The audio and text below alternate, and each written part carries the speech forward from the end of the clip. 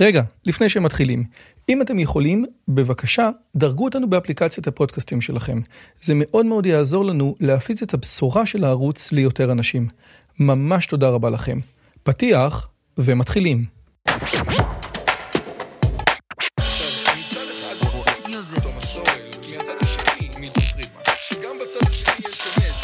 הפודקאסט של דוקטור רועי יוזביץ'.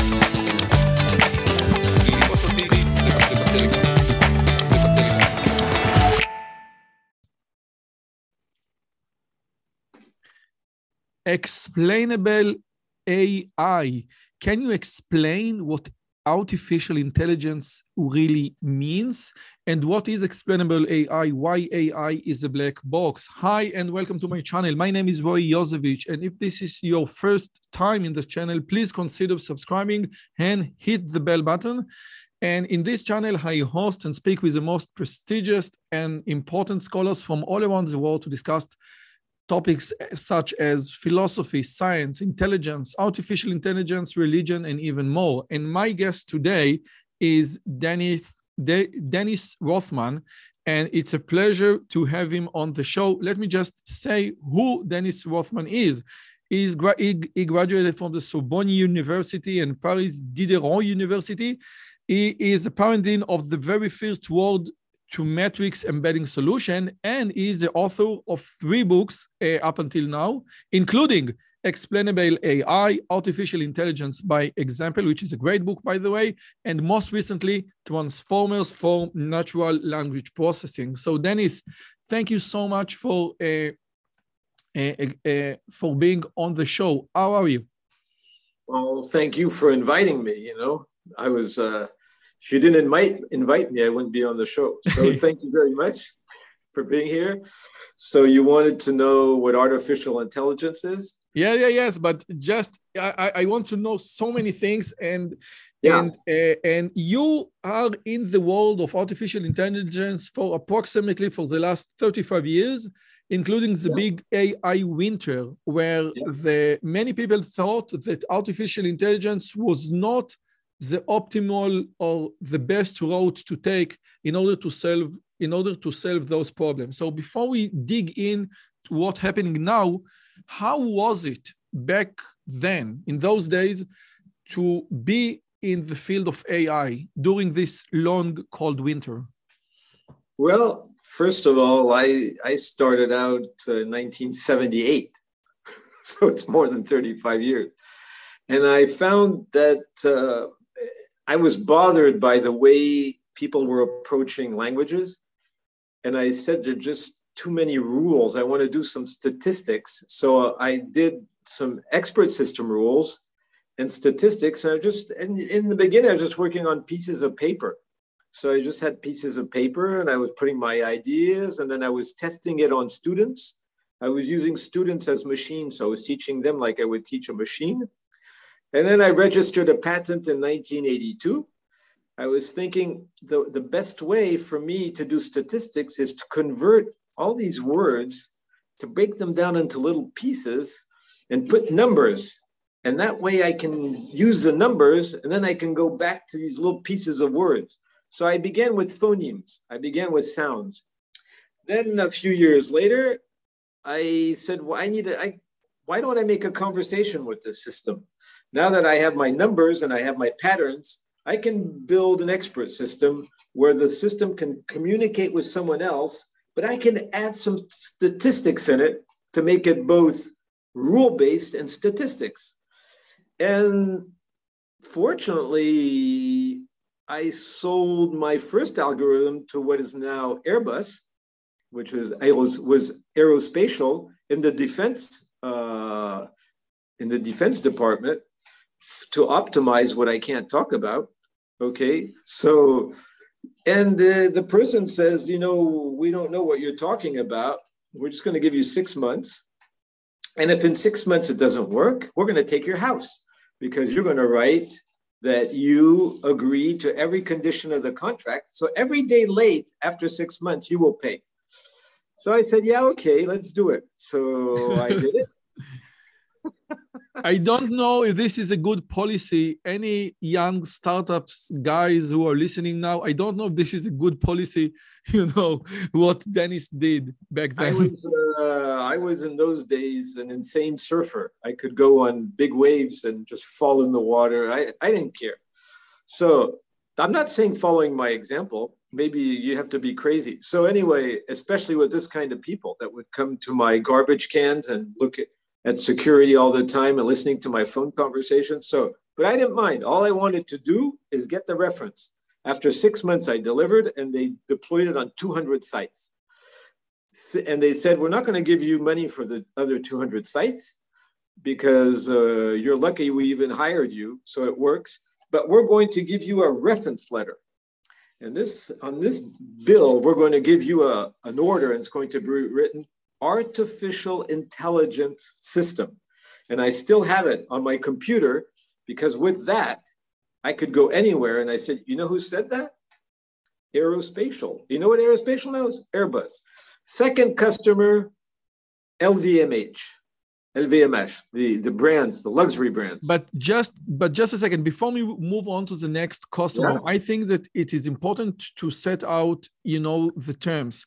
Expert systems, which are part of what we said, are part of the big world of AI, at least according to Norvig and Wassel, but those are not neural network, deep neural networks. Those are basically systems that has rules written by experts, or those are the expert system, and those rules enable us to deduce or to give information or to act intelligently or allegedly intelligent based on what expert in the field know. Is it a good way to put it, what expert system is?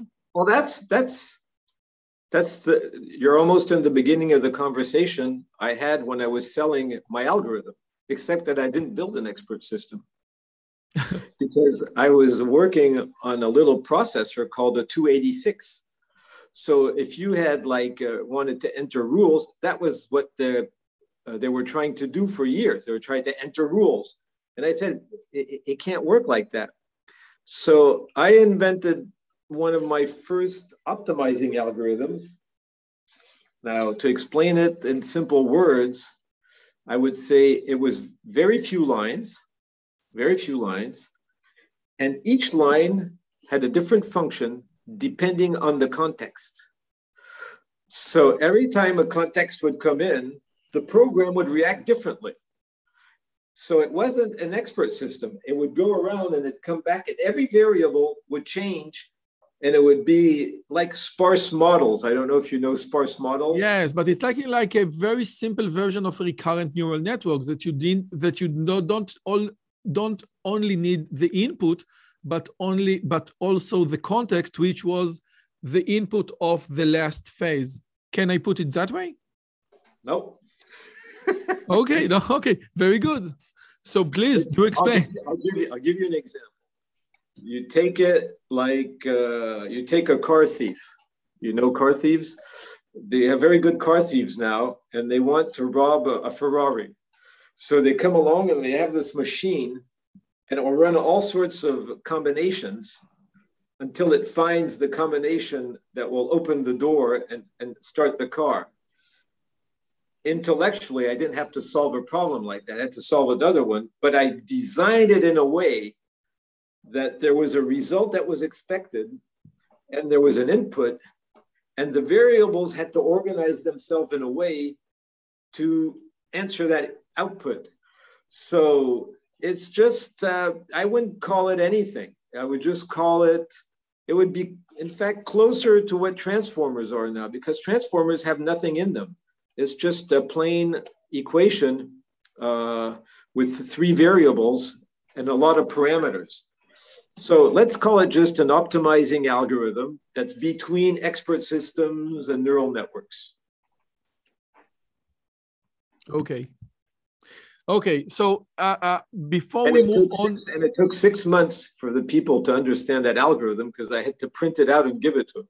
Yes, but I teach the Kalman filter and the particle filter, and what I teach my students is that don't judge an algorithm by its length, because the Kalman filter, it's approximately 6 lines or 8 lines of code, but it is a very powerful tool. It's a very powerful technique, and it's a very powerful algorithm. So the measure like an algorithm or the efficiency of an algorithm by lines of code is a very bad policy. Now, I want, because with your permission, we'd like to start with your first book, which is Artificial Intelligence by Example. Now, you are, among other things, now a teacher and an author who writes a book. So it basically makes you a teacher. And I also teach data science and machine learning in the university. So I would love, what's your definition of a good and a bad data science AI book? If I, as a student, okay, I want to purchase, I want to learn, I want to invest my time in learning a book, what would be a good book? Don't give me an example, but what good data science book or AI book consists of? Well, what I try to do, and unsuccessfully many times, because I would like to take more time and people are not ready for this, is a book that goes from everyday to algorithms. I was one of the first teachers of computer science at the Sorbonne in the 80s. The field hardly exists. And I would tell a person, I remember the course, I would say, and the people say, where's the code? I said, hold on a minute, we don't need code. Oh, you don't need code? No, you don't need code to learn algorithms. Oh, where's the math? I don't need math either. Then what do I need? Think. You're on a street and you have to cross the street to go to the baker's. And you have to buy a baguette, French piece of bread. Tell me all the steps you think are necessary to go there. Nobody ever succeeded, but they all tried. Some people forgot to look left and right on the street and they got ran over. Some people got to the baker's shop, but they didn't find that the baker was closed that day. Some people entered, they didn't say hello. Some people forgot money. Some people just took the bread, didn't say thank you. Some people even forgot to ask for the bread and went out of the baker. Out of these students, I had hundreds of them, and not one of them put it straight. So I would say the first thing to do is, before you read a book, sit down and develop a mathematical eye. Begin to think. Look at your cat. Your cat is probably better than you in algorithms. Open the door to a cat. He won't go out. Half of the time, the cat won't even walk out of the door. It'll sit there and it'll look outside. It will smell. Then it'll look back inside, decide if it's warmer inside, cooler outside. It's using an algorithm. It's a very powerful algorithm that goes back millions of years. And then go observe ants. I spend days looking at ants, the way they work. So if you don't understand the way the world works, then don't spend your time on algorithms. And what I did with all the people I taught in my corporation, because I had to teach all these, not my corporation, my small company, I'm sorry. I worked for a corporation, but I had a very small company, a very successful small company. I would take the person and go to a factory. And it says, yeah, but we're going to be doing no, you don't need your laptop. I don't need my laptop? No, you're going to be a worker. What? What, you mean a worker? Yeah, they agreed. We're going to go to a textile company. You're going to spend your day carrying rolls of material with me. Then we're going to cut them. And you're going to try to sew them. You're going to do it badly. And then we're going to go wash the jeans. He says, I don't know how to do that. If you don't know how to do that, how are you going to write an algorithm or even have data? So to sum it up, I believe in the physical world. And from there, you observe and you begin to draw relationships yourself. And then you weigh decisions yourself. You say, oh, I want to go on vacation, but I don't have enough money. I want to go on vacation, but I have to take an airplane. I'm afraid. And then you put all these parameters together. Now you're ready for an algorithm. So okay, book, but what I try to do in the book is to always bring a use case in it and work on it. And give some math, subject expert matter, some math, and then the program. Because what you're saying, which is fascinating, is so profoundly different from the way universities all around the world teach math and computer science. We start with the math, with the heavy math. We start with calculus and linear algebra and all this Java and classes and object-oriented. And we rarely take a step back and look at the big picture, what you said. So just like we don't need code, we don't need anything, we don't need math, just hold it and think for yourself. This is a very different approach than the approach that I think almost all universities take, no? Yeah, but you're going to begin to know me. I don't care what other people do. Okay. But I'm going to tell you something very important. When you mentioned the word math, I have children and now I have grandchildren, and I help them a lot with math. The first thing I explain, I said, when you learn math, go look at Notre Dame in Paris. You know, there we have this big cathedral that burned a few years ago. Yeah. That cathedral was not built with math. That cathedral was built with geometry. And they were using Roman numerals in the 12th century in France. They had no math. The Arabs had math. We didn't have math in France. So they had a stick with a rope, and they use it as a compass. And then they had a ruler, which was just a piece of wood. And they built that cathedral with a ruler, and then just a square ruler, and then a piece of string with a lead. And what did they use? They use what I just said, reasoning. Okay, let's do it this way. Then you have to reason with geometry. And that's not me, that's Henri Poincaré. And that's Gaston Bachelard. Because we're forgetting all these people that did some very excellent things. You don't begin with calculus, you begin with geometry. What's that proportion? How does that work together? What's the design of your algorithm? Geometrically, what does it look like? Is it a square? So once the children acquire the geometry, then they can understand. I'll give you an example. My granddaughter had problems with proportions of a cake because the teacher, of course, did like you said, divide this by that and do this by that. And she said, okay, so go get a cake. And she took a cake and I said, you know what? I'm going to cut the cake this way, and that's what you're going to get. You say, what are you crazy? You're taking all the cake and you're giving me nothing. Yeah, but you said you don't care about proportions. Yeah, I do. So then divide it. Why don't you divide that cake equally? And then she divided it perfectly into 4 parts. I said, now you did a 4th. Now divide it again because we're 8 people. Then she did an 8th. Now we have connected reality to math, and now math makes sense. And if you do that with every single thing in math, math is so easy. Calculus, all that's so easy. It's just because it's been taught disconnected totally from what it's supposed to be. And once you reach a level of abstraction, of course, then you don't need to go back anymore. By the way, I think that what you are referring to is called in learning theory the Feynman technique, which for every abstract or complex subject that you're learning, try to find your concrete everyday example that you can relate to.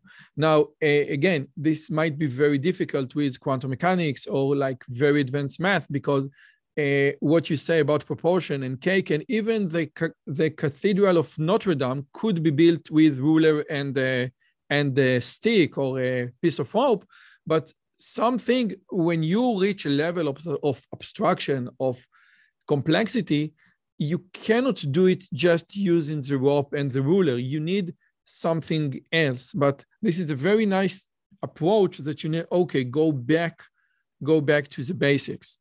Now, with your permission, let me give you an example of what you just said. Okay, everyone is speaking about Albert Einstein with the theory of relativity. Okay, that is the cliche. It's as if this guy just lived all his life and all he wrote is one equation that everyone sees in every book. Okay, no. But going back to what I was saying, you have Albert Einstein sitting around and he's watching sun. and he's watching the sun on objects. Okay? Like he takes it on objects and he's saying, it's so funny.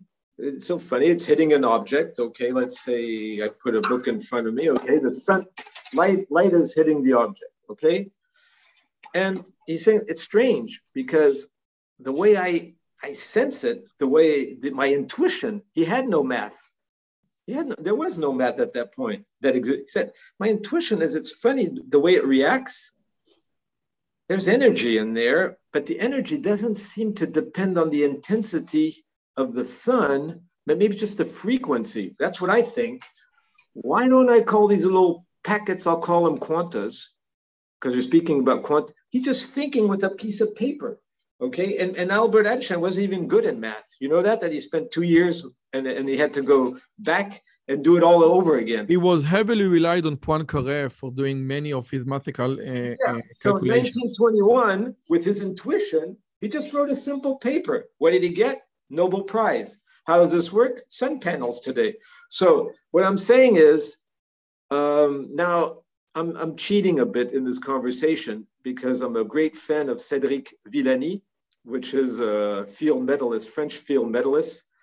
And I watched a tremendous amount of his conversation. And in fact, I even received a message from him one day for what we might talk about later. He always finds a way to explain within a metaphor, even chaos, when he says, I remember in one conference, he says, take a leaf off a tree and you drop it, it'll never drop in the same place. Okay, he's referring to Boltzmann fields and stuff like that. But I think you always can. And it goes back to what I believe, a very deep belief that you may understand. I think that our brain is not new. It reached a point 20,000, 30,000 years ago, the way it is today. And I'm thinking that our ancestors were extremely complex. It's not what we're thinking. They had to remember if you're in the desert, they had to remember all the places where water was. They had incredible memories, incredible mind maps. So I think that everything can be related to something physical. There's this book called The Zoomable Universe, the Zoomable Universe, and the man explains everything with a zoom. If you go under, you get quantas. If you go over, you get planets. So I think everything can be explained with a concrete, even the most abstract concept. Which is great because in a few minutes we are going to move on to what we call explainable AI.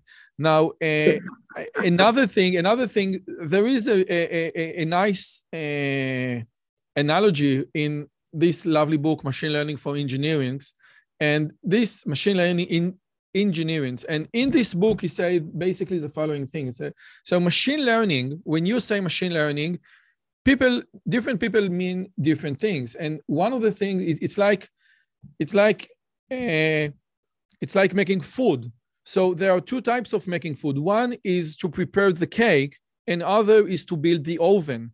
And many machine learning books specialized or dedicate themselves to build the oven, how the algorithm actually work, and not how to use it, how to utilize the algorithm in order to make the cake.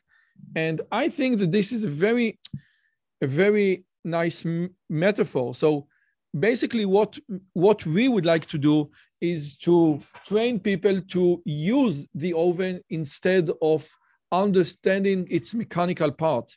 But most machine learning and deep learning books, especially like this one, like this Deep Learning by Ian Godfellow and others, are mainly interested in, I want you to explain how the oven works, the inside mechanics, and not how to operate the oven and make your food. So what's your take on this? So my first take is that book you just showed, Goodfellow. In fact, it answers the question. There is no single book that will help you. You have to buy several books, and you have to let them interact with your personality. So maybe you need 10 books. There's not one book that's going to, you might be inspired. For example, the best book I've ever seen in my life in the computer field, and it's never far from me. Wherever I am, is Michael Nielsen's quantum computing book, or there's 11 editions of that book. So that book is like that book. I don't know. Every time I feel bad about, I just open a page and I feel good. I mean, it's great book. So, but it's the book I related to. Maybe for another person won't like that book. So what I would say, buy several books, even buy your book on magic. Maybe if magic is an algorithm, there are hidden variables. There's the input. There, what we see when we look at you make a magician. Then there's the hidden variables. And then there's this output that surprises us. And then you ask the magician, what's the trick? Which is your one of your next questions. So there are you have the input, the hidden variables, and the output. There you have a book on artificial intelligence right behind you. It's called Magic. Yes, so over there. So with your permission, last question before we move on to Explainable AI. There are many articles that I recently read towards data science and Medium and Gradient that stop doing tutorials, that many people are getting addicted to doing tutorials, but tutorials are just good for your first phase. And after that, you must let go of the tutorials and do a project like project-based learning or other things. Because when you do a tutorial, you follow the step of you just following the steps of the author. And when you try to deviate even a little bit from what the author guided you to do, you know nothing. So many people advise, and I myself advise my students, get away or don't be addicted to doing tutorials. So my question is twofold. One, would you consider books like your books, like artificial intelligence, by example, are like a big version of a tutorial? And would you agree that tutorials could be dangerous if you want to progress by your own? Well, there's so many thoughts coming to my mind. I'd like to say something, since it's a conversation. I would like to I'd like to go back a few hundred years to Gaspard Monge, which is optimal transport. And Gaspard Monge just had to solve a simple problem, take the coal and bring it to the right factories, and he did it, okay? But if you take optimal transport, that was done 50,000 years ago. What do you think our ancestors did when they had to go get water? They did optimal transport. What do we do in deep learning? We transport weights through the layers and we go back and forth. What do we do in tutorials? We're transporting knowledge in our brain. So if we're sticking to the same road all the time, we will never see the forest. We'll never see the flowers. We'll never see the sky. We're just stuck in a road. So I believe in the incredible concept of optimal transport that you can represent in vectors and you can represent in space. And once you represent that in space, well, you're back to my concrete world. So I'm bringing the student from his real world to a vector space in which you can play with optimal transport like you did 50,000 years ago, because once again, I don't think our brain changed. Okay, we still, and in fact, we still have the same emotions and instincts we had 50,000 years ago. Okay, so now you come back to the book. When I write a book, I keep trying. I'm not saying I succeed, that is for the reader to decide. I keep trying to bring people back to reality. So you take artificial intelligence by example, the first thing I do is show them the graph and show it can be used. I talk about transportation, of someone stuck in traffic. I try to relate it always to something physical, because I don't believe that much in abstraction, because of a concept which is very well known in France with the postmodernists, and is the notion of map and territory. You know, that the map is not the territory. So there are many stories like that about map and territory, but the map is not the territory. So as long as you're in abstraction, you have to bring it back to the territory. So I would say a book, what I try to do, like in chapter 3 of Artificial Intelligence by Example, I give them a chess example. I say, take this position of chess between these two players. How can they analyze it? And they say, well, a human being can analyze it. But I say a machine can analyze it better. And why can't a human analyze it? And I did this with a chess coach because I took 300 lessons, private lessons with an international chess master that played at chess with all the great players. He's from Serbia. So, and we looked at this position. It's something we study. And we found out by reading all the articles that neither player at that time in that game knew what to do. It was just too complicated. So they were just sitting there and bluffing and thinking, but they didn't know what to do because there were 30 parameters each and they didn't have the time to go through them. So I just try always to go in my books from a real situation to an abstract situation.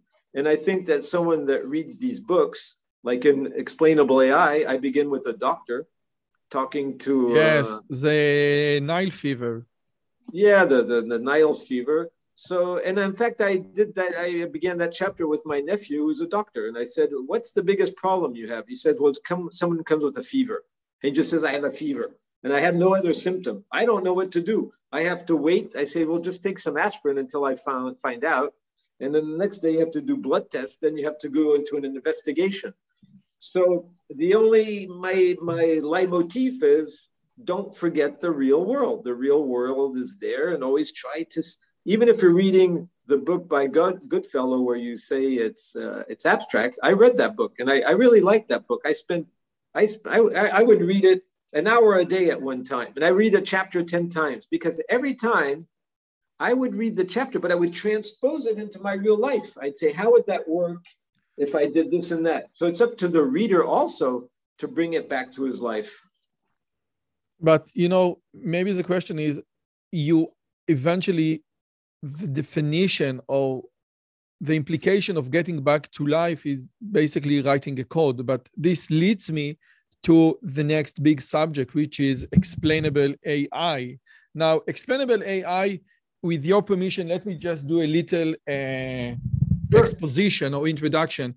Basically, AI or artificial intelligence, mainly neural network, deep neural network, are black boxes. When I say black box, I mean that I know what the output is, but I don't know why the output is the way it is. So I know that my convolutional neural network, for example, classified this image as a cat, but if I say, yes, but why this image is a cat, you don't know to tell me.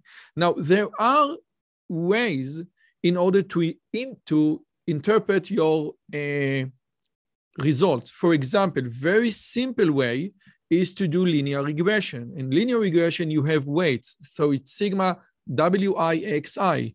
So if I have all the weights of the different features, I know, okay, this weight is the biggest, therefore this feature is the most important. So I can understand it in the way of linear regression, and I can understand it in the way of decision trees. So if I have decision trees, so if you are more than 30, go there, and if you are a man, go there. So I have like if-then rules, and I can interpret if-then rules. I can interpret the value of the different weights in linear regressions, but that's it. And if it is a very big neural network or a very big deep neural network, if I want to understand why I got the results I got, so it's very hard and almost impossible. So did I sum it correctly?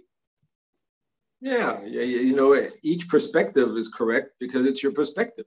No, but this is postmodernism. No, there is one truth. But basically, would you say that decision trees are much more explainable and linear regression are much more explainable than deep neural network? Yes? This is like a very fair thing to say. Yes?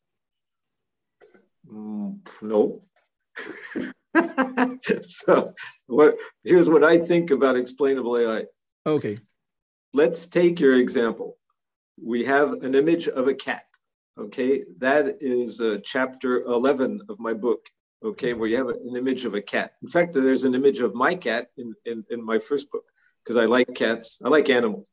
So we're sitting together, the two of us, and we're having a nice cake, okay, and we're having some nice tea, and you're talking about linear regression and all that, and say, Dennis, why did this system produce a cat? And I said, yeah, but this is an image transformer. Yeah, but let's look inside. Okay, let's look inside. It's a Megatron Turing Microsoft model with 5 billion parameters and maybe around 100 layers. Where do you want to begin with your linear regression? We can take 1 million parameters and look at them.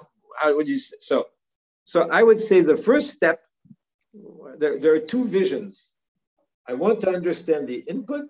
I want to understand the model. For me, those are two separate domains, which means if I understand the model, then we can go back to your linear regression thing. But what if I want to understand the output? That's only why I was disagreeing. We can look at the model with math. Let's look at the output. I believe in model agnostic, explainable AI for the output, not for the model, right? So I didn't invent this. You take the image of a cat, and I give it to a cat, and it says it's a cat. You give it to a computer. You give it to a neural network. I give it to a convolutional neural network. Not to a cat. I give it to a transformer. I give it to KMC. I get it to anything you want. But I don't care about it. Let's move on. I don't care about the model. Okay. I'm model agnostic. I'm not agnostic in real life, but I'm model agnostic in this case. So I take the cat, and it says it's a cat. And I say, why is it a cat? Give me an explanation. So now you do anchors. I can group the first image into super pixels, where I just divide the image by groups, like the body of the cat. Let's say it's a black cat, like me. So I just make this big square here. Then I have this building behind me. That's another super pixel. And then I have this stupid face of mine in the middle with this guy with glasses, this ugly guy with glasses in the middle. And I say, how did this system recognize that ugly person? So first I group the super pixels. Then I say, why don't I take the building out? So I take the building out and run it again. It finds that ugly, stupid person with glasses. So it's not the building. Then let's try again. And I take this big, black, ugly jacket he's wearing with his ugly pullover. Let's take that ugly thing out of there. It still finds that ugly, stupid person. So now let's take the face out and send it back again. That's the anchor.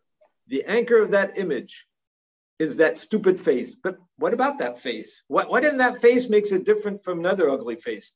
Why is he so ugly? Oh, the nose. So then you go down, it's this big nose. Okay. So it's anchors. I didn't invent this. It's in chapter 11 of the book, I think. So that's his model agnostic. Now I know why the input did that. And if it's a dog and it comes out as a cat, what made it find it a cat? Maybe it's because it's a little dog that doesn't even look like a dog. There's so many dogs now that look like toys. So it looked like this little toy dog, and then it looked like a cat, in fact, because it was so small that you can find what. So I believe in model agnostic. I just did some Shapley, by the way, as well, because it was anchors. But since I was taking elements out and putting it, so you can say Shapley anchors. I'm model agnostic. You can bring me any model. I don't care. It's not about what we say or what Goodfellow say in deep learning, that you have like in convolutional neural networks, the first layer is just for the shape, or just for the simple shapes, and the other layer, the layer underneath, it's going to be for more complex. It's not that route that you are taking, because you are not going to take into this nitty-gritty of the convolutional neural network in the second or third or fourth layer. You don't care about the model. It could be YOLO, it could be whatever you want, yes? Yeah, so you take Goodfellow. Now, Goodfellow is a book published in a certain year, right? So, and we know how fast things go. This makes no sense, because there's even a video I did on YouTube where I produced an output for every single layer to identify a flower. Then I showed it to my friends and my family. And after one layer, I said, you recognize that iris there? Because that's what they say in deep learning. And they say, I do nothing in there because it's math. There is no meaning in there. Now that is the old convolutional networks. Okay, now you have transformers using computer vision. There's absolutely no layer like you're talking about. It's just these layers are identical size, identical function, and they just build up context as they go higher. So by the way, it's not just that. That the output, but you're not explaining the output by going into the CNN. I think that like 2 years ago, there was a paper that published that if you take a cat and you put and you like cover the body of the cat with like the texture of an elephant, it will recognize an elephant. So what we thought about convolutional neural networks was profoundly wrong. So I couldn't agree more. But you need explainable AI in order to trust AI systems. Because if AI system says, okay, you should do this, you should do that, and there is no way that you could back it up with words, no way that you could help the decision maker to understand why the system told you what to do, he wouldn't go for what the system told him. So we need explainable AI in order to have a trusted AI. Is this correct? Yes. Now, let me tell you something. Remember, I began with aerospatial, LVMH, and other corporations. Not a single corporation accepted to be delivered with a system you could not explain. They did not care about the algorithm. They wanted on one piece of paper, on one little screen, why that happened. So if I'm in a supply chain and I'm not delivering this ship with the cargo, why? Because of this, and that. So I'm still in my model agnostic mind because in fact, no one can understand exactly how an algorithm works unless you're an expert in algorithms. So, but we can go to that topic for our domain to explain algorithms. So every time I delivered, I had to explain. Every time I had to give a reason for that, which is why I never even know what the AI winter was about. All I noticed is at the end of the 1980s, there was no one around me. And I only had 5 or 6 competitors in Europe. And even when I went to the States, I only had 2 or 3 because no one was speaking about it. Since no one was speaking about it, I just called it something else. I gave it a name. I called it APS or TPS. I gave names to it. And I lived a very happy AI winter because what I did is I buried AI deep into the application. The user had nice input interfaces. And outside, he always had a reason. I developed other algorithms to say, this is why it happened. Just like we're in my book. Remember, chapter 1 and chapter 12 are nearly rule-based chapters in that book. Especially chapter 12 is what I was doing. I was writing a lot of rules to find out what I was doing. And the user would say, oh, yeah, I understand. Yeah, we didn't go to that warehouse because we didn't have enough trucks. Okay. Okay, yes, that's because of it. So I gave him the reason every time. And as long as the user understood, he would confirm the result. I only began to use the word AI again when Google began to speak about it, or around 2006, again, when we had these big servers. So I never experienced an AI winter exactly for the reason you're saying, is that without explainable AI, you can't deliver. Because I have a friend. I must tell you. Trust you. No one will trust you. Yeah. I have a friend. About something, yeah, let me finish. You're in Israel. Okay. You're a third of the NASDAQ is Israeli, right? We both know this. The corporations of the NASDAQ. Yes. You have some of the most sophisticated defense systems in the world. because in the old days, I worked on some of the components. So we're talking about extreme sophistication. We're talking about jet fighters with 3D vision under the airplane in the 1980s, okay? Looking at the terrain and everything. So I know how that works. You can go to any company in Israel working on defense. Everything is explained. Because you can't go into complex things without explanation. This is exactly what I wanted to say. I have a friend who implement machine learning system for the Israeli army, and he says, when I go to the decision makers, the lieutenant colonel, and I say, okay, the system said do that or bomb this building, if I don't have a very solid explanation, they won't count on the system. They want a solid explanation. But from this, which I think is very clear, what you just said, recently I had a talk with Gary Marcus, and Gary Marcus basically, his main premise is you cannot trust those AI systems because the mistake that they are doing imply that there is no inherent understanding whatsoever inside. And he even wrote a book just about this, rebooting AI, including many, many, many examples. So one example, with your permission, let me just show you one example, is this one, okay? So it's a very nice example. And this, you show an image of Granny Smith, Granny Smith to a convolutional neural network, like ImageNet, I think. And it will detect that this is an apple, like a special kind of apple with 85% accuracy, which is great. And then on this very same image, you put a post-it note or a post-it sticker with a writing iPod on it. And then it has 99.68%. Now the system sure that this is an iPod and not a Granny Smith. And basically what Gary Marcus says, if this is actually the result, the system didn't understand what an apple is. Would you agree with Gary?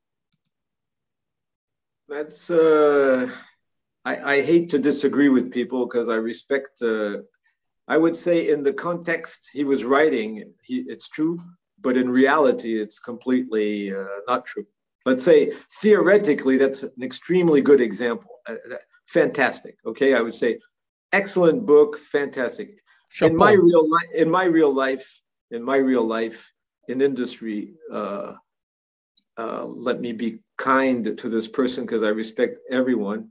It's not true, and I can tell you why. Because this happens every day in industry where I get wrong data. I can give you a very, very simple example. I was working for a chemical company. I'll take your example for a chemical company, and I was recognizing schedules for a certain type of chemical product, but there was noise in the data and stupidity came out of it. It's your example. But if I'm working, let's say, why do I want to look for apples? I'm working in a corporation that's making apple pies automatically, right? Okay.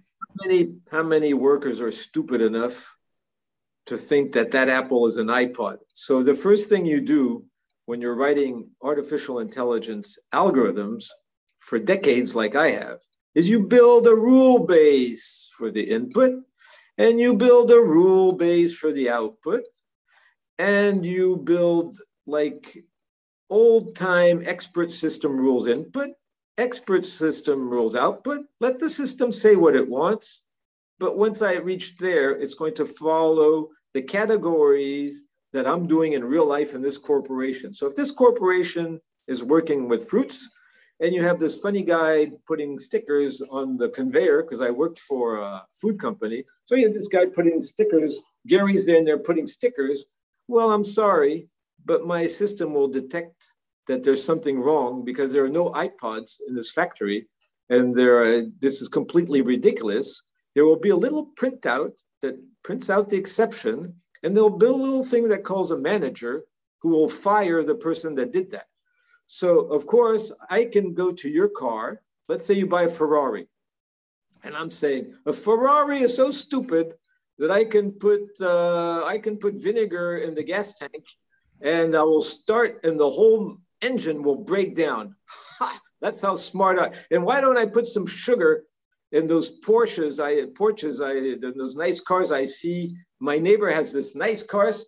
You know what I did? I put sugar in his gas tank, and his car broke down. That shows you how stupid car makers are. Okay, no, okay. I got, but let me, with your permission, bring 2 points. One, you are absolutely correct that what we are trying to do is like hacking the system. And no normal person would ever stick iPod stickers to an Apple. This, you are absolutely correct. But, and I think this is important, if you want to understand or to be able how far we are from artificial intelligence or artificial general intelligence, I think that these examples shows or demonstrate something. Now let's move on to GPT-3 because we are talking about natural language processing. Of course. I've been working on GPT-3 for months. So okay, so we have GPT-3 and from, I think, this week it became free and almost everyone can download it. No, open access. It's not free. Yeah, open access, and it's going to cost like 18 cents for 1,000 token. It's barely, it is almost free, and this is a very, and this is a huge platform to interpret language. So you can ask it whatever you want, and you will get great answers. Now, you're taking a fantastic example, but you're digging a hole. You're going to fall into a hole. Okay, so let me dig the hole by myself. Okay, so one thing, and I want to do justice with Gary. One thing that I think the main point in Gary's thesis is that you need a holistic approach to AI. Deep learning is not enough. You need learning rule-based system and expert system and other systems as well to build something that like deep learning is not AI. Deep learning is a fundamental part of AI, but it's not just the face of AI. You need, in order to build a robust system, you need many different approaches. Like you said, I need the deep learning, and I need the expert system, and I need the rule-based, and I need the decision tree, and I need the graph. I need many things. And this is one. So I think that Gary goes with you on this. But regarding GPT-3, he says, you cannot, if you test GPT-3 for true understanding, and true understanding is not how to hack the system. True understanding is survey through 100 medical papers and find me the best medical treatment. GPT-3 is very far away from understanding text in the way people understand text. Would you agree? The problem with your question is, do you agree? So, no, I'm not. My dear friend, you have dug a hole the size of a volcano.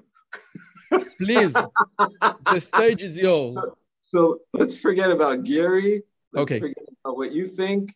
And, let's go back to my good old reality. So let me give you a little metaphor, because I use GPT-3 every day. So, and it goes back to your Apple example too. So let me try to put this together. Let's say I'm going to a corporation, and I have a house to pay. I have my car to pay. And all this theory is very nice, but I have to find a way to deliver this customer.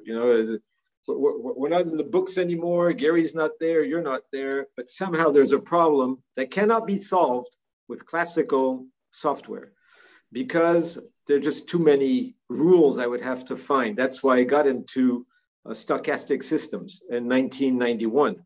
Okay. I was using Boltzmann equations in 1981 to solve problems because I just couldn't do it with expert systems. There are just too many parameters. So that's another topic, which goes back to what we were talking about, optimal transport in Boltzmann, which goes back to Villani, which I read a lot and I use a lot. So now I'm getting into this company, okay? And just bear with me a few minutes so I can give you the parameters. My first problem is to get paid, Okay. I don't care about all this theory. I want to get paid because I need You want to money. deliver. Deliver and get paid. I don't only want to deliver, I want to deliver and get paid. Otherwise, I can't pay for my family, my house. So that brings me to a constrained world. Okay. I'm in a constrained world. Now I'm thinking I have a car to deliver on a road conceptually. Now, who is the kind of person that has a taxi and says, I want a universal AGI taxi. So you know what? I'm going to drive in Israel. You know what? I'm going to go off the road and take a short cut in the desert with a little city car, and all the tires blew up. That is a stupid car. That's not an AGI car. I want a car that can go anywhere because it has to be super intelligent. But the problem is I'm entering this company, and if I do that, I won't get paid. So what I have to find is how to drive the car. I'm not looking, I work every day on GPT-3. I spend like 2 or 3 hours using it with all sorts of interfaces. What I'm trying to do is find the road. The problem with people is they think they just have a car, which is GPT-3, but there are no roads. So they're just driving anywhere in the desert. And why don't I fly an airplane with my car? Sure, go ahead. You'll never earn a penny, my friend. If you do that, you're going to go to the company and you'll earn nothing. So what I do is I find the roads of every algorithm, which I've been doing for 40 years. This is very important. This is very important. The GPT-3 is a car, but yes, you need to find the best or the optimal or even plausible road that this car can drive in. Yes, and this is very important. But with your permission, could you elaborate on? Could you elaborate, please, on the road? What do you mean exactly? Let's go back from the metaphor to the real world. What is the road in the context of GPT-3? Let me give you a real example. There is one task in GPT-3. So I call this prompt engineering, which I didn't invent the word, is GPT writes it. You have to show it, you have to explain, or you'll get nonsense. So if you go to the question and answer thing, task in GPT, it's written. If you put nonsense, you'll get nonsense. So the thing is, people enter, but they don't know how to drive. They don't know anything about language. They don't know anything about artificial intelligence. They don't know anything. Maybe they know how to trick the system. Okay, trick the system, but you won't earn any money. You'll go to GPT-3. Oh, it's bad. Okay. But then the next person like me didn't go through an AI winter because I always looked for the road. I didn't look for what didn't work. So take the question and answer. You take an example. For example, you take an example. John is riding a bike and his dog is following him. It had a flat tire. It had a flat tire. What had a flat tire? You're asking the question. You said, John is riding his bike on the road and his dog is following him, but it had a flat tire. What had a flat tire? And the person that doesn't know how to drive clicks on and it says the dog had a flat tire. And the guy's so happy, he goes straight to LinkedIn and he goes to social media. Look how stupid GPT-3 is and how smart I am because the 175 billion parameters and not AGI and everything. But no. During the AI winter, for other algorithms, I was the little guy saying, maybe there is a way for him to understand. So maybe I should craft my input if I'm delivering something to a corporation to make shorter sentences. So I would have this little parser and I would have a pipeline because every software works with a pipeline. Even accounting software works a pipeline. So it's a prerequisite to say, yes, I have other systems. It's a component. Who would drive a car with only an engine? So I'm going to deliver an engine to you. Tomorrow morning, here's your car. Where is it? Where are the wheels? Oh, no wheels. It's an engine. It's GPT-3. No. You need a car, my friend. So I'm saying, I'm going to break the sentences down. John is riding a bike. The dog is following John. It had a flat tire. What had a flat tire? John had the bike had a flat tire. And then when it makes, so you have to prepare the input. Okay, if you go to an accounting software, the accounting software is all just put dollars and euros and mix it all up. Yeah, well, look at your accounting. There are rules. You can't use software or ERPs with rules. If you have a sales screen, you can't put your purchases in. There are rules. So if the person doesn't have a driving license, well, then don't use GPT-3. Go and talk to your friends in a cafe. Don't use it. But if you want to use it, it's going to take you hours to find the roads. And once you have the roads, then you will build your input by structuring the sentences, and you will convert the input like you convert all data into any system in the world. So it works, and you'll get a nice output. And then you have a rule base at the end of your output to check if there's not this funny guy putting labels on apples. So in an unconstrained world, people can imagine anything they want. I don't even believe in HEI, by the way. I don't even think it exists, and I don't think it will ever exist. So it's not something I'm worried about, because I built algorithms for 40 years. I can build a transformer from scratch, and it's just a pocket calculator. It's a gigantic pocket calculator. How can it have a consciousness? How can you have intelligence without consciousness? So, okay, and who wants to have consciousness with a computer chip? Okay, so it's even ridiculous to wait. I wrote something called Frankenstein on LinkedIn, and it says, okay, I woke up this morning and I'm a computer, and it's pretty cold in here because I'm in a data center, but I have this, it's Frankenstein. So people think of AGI, it's stupid. I mean, that makes no sense. A tool, yes. So you go to GPT-3 and you read superglue, for example. You know superglue?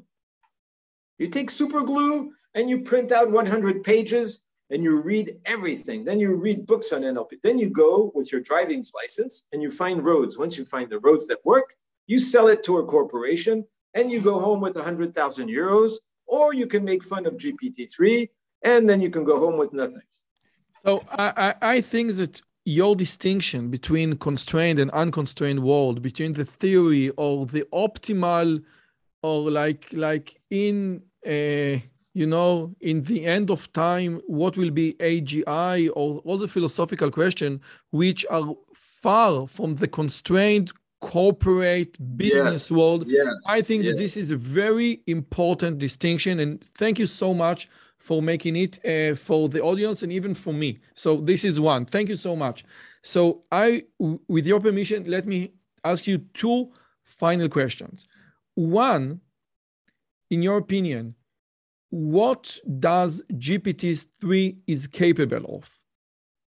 And this is question number one. And question number two, what is how one find or train himself to find the roads for this, for GPT-3 and for other AI algorithm as well? Because I think that your example or your metaphor of we have a car and we need to find the road or build a road, it's a great metaphor. So again, what GPT-3 is capable of, and how do I train myself or better myself in find and build the roads? There are two ways, okay? I'll give you, the theoretical way is just what I just said. You read, you learn NLP. The second thing is, I'll just tell you how I use it. How I use it every day, and I've gained, I would say, 50% productivity on everything I do. Things that took me 3 hours now take me maybe, I don't know, sometimes 5 minutes. I'll give you one example. There's a task that anyone can go and test, which is the summarizing feature in GPT-3. There's a task, there's a playground. So you go to the playground, and I go to it, and it says, it begins with, I asked my second grade student asked me to summarize the following text, second grade. So we're talking about someone 7 years old, and then there's a paragraph, and then it's written, explain this for a second grader. Now, there are many articles I read that I don't understand, and I want to understand it quickly. So there are things I say, how would I explain this to someone? So I copy and paste a paragraph and I say, how could I explain that to somebody? And it gives me the summary like a second grader if this text is structured. And they say, wow, that's a good idea. That is a good idea. Then I said, like yesterday or the day before, I go to the question answering thing and I say, I'm wondering how you learn. Do you use this corpus? Okay, I was taking a corpus from, did you use this corpus to train the GPT-3? And said, yes. And I say, yeah, but can you recommend a paper I could read on this topic? And it gives me the link to the paper. I click on the link of the paper and I read the paper. But then there are things I don't understand. So now I know that if I ask him questions, what is the definition of that word? It gives me the definition. Then they'll give me the definition and it gives me stupidity. So I say, okay, I'm not going to listen to that one. Then I go to the next one. It gave me that answer. So I just take what it gives me and it saves an incredible amount of time. So that I just use summarizing, question answering. Then I go to Codex, which generates code automatically with language. And of course, it only works half of the time. But sometimes it gives me 20 lines of code because I'm using it in different interfaces. Codex? How do you spell it? Codex. And I use it with PyCharm. It's an IDE for Python. You download it, and then you integrate the API of Codex, and you say... we are talking about Codex by OpenAI, the same OpenAI that has the GPT-3. Codex, right there. Join the waitlist. There you go. Join the waitlist. So you can there is a big waitlist, I think. Yeah, so half of the time, it doesn't do what I like. But on the other side, I say, send a tweet. And I just type send tweet, and it gives me the text, the image, and bam, it gives me like 25 lines of code. And I say, hey, I saved a lot of time. So what I'm saying is, after all these years, I know how to find roads. I'm a guide in a jungle. You go to South America, and you see, what's that jungle? And then you find this guy like me, this small, ugly guy somewhere. He says, I can guide you through the jungle. He says, how's that even possible? Well, I've been living here for 30 years. I've been doing this all my life. So I always find the road, and it gives me productivity. And the best way to learn is that through the playground. You have to use the playground and find the examples that work.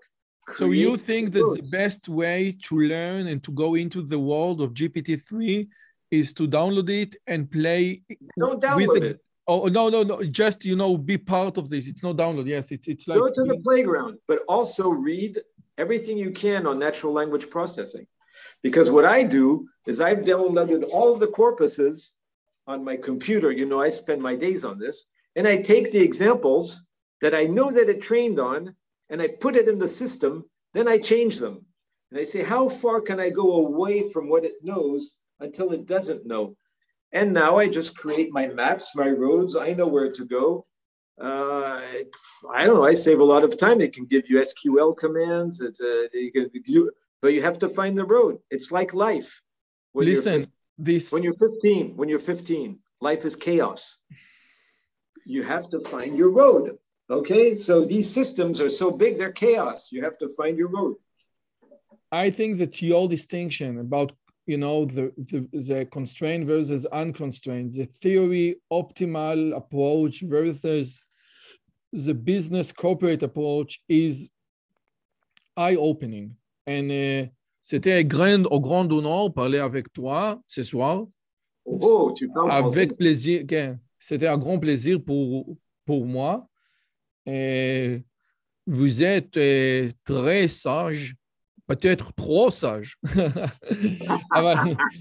it was, again, it was fantastic. I learned so much. And, after reading Gary's book, I was feeling a little bit disappointed about, how far we are from AI. And again, Gary has a great book, but what you just gave me a different, fresh perspective. Again, this is what Gary says is absolutely correct in this context. But if you look at different context, it doesn't matter. And I think that your distinction was great. So thank you so much, Dennis Rothman, for joining me today. And thank you so much for your books. If one of my viewers is new to your books, would you recommend start with AI, artificial intelligence by example, or Transformers for NLP? What the reader wants. But then the reader can always contact me on LinkedIn. I answer every single question. Anybody in the world that asks me a question, I always answer the question. Dennis Rothman, you are such a nice guy, and the next time I will be in Paris, I will certainly be in touch. Thank you so much for your time. It was wonderful speaking with you today. It was wonderful speaking to you. Okay, bye-bye. Bye. אם הגעתם עד לכאן, מגיע לכם כל הכבוד. אז תנו לי להגיד לכם 3 דברים קצרים. הדבר הראשון, אם שמעתם משהו בשיחה שמעניין אתכם, שאתם רוצים לקחת הלאה, פשוט ספרו אותו לאנשים אחרים. משהו מעניין שאני אמרתי, משהו מעניין שהאורח שלי אמר, איזשהו רעיון שאתם רוצים לקחת איתכם לחיים, פשוט ספרו אותו לחבר או לחברה. זאת הדרך הטובה ביותר לזכור את הרעיונות מתוך השיחות האלה. הדבר השני, אם אתם רוצים לקחת חלק בקהילה שלנו ולפגוש ולדבר עם אנשים כמוכם, אתם מוזמנים לערוץ הטלגרם שלנו, שווה לכם מאוד. פשוט תראו עוד אנשים שמתעניינים מדברים מגניבים בדיוק כמוכם. והדבר האחרון, אם אתם יכולים, דרגו את הערוץ שלנו באפליקציית הפודקאסטים שלכם, זה יכול להיות בספוטיפיי, באפל פודקאסט או בגוגל פודקאסט, זה תהליך קצר של 2 שניות, הוא מאוד מאוד יעזור לנו להפיץ את הבשורה הלאה. שיהיה לכם כיף גדול וכיף בשיחה הבאה.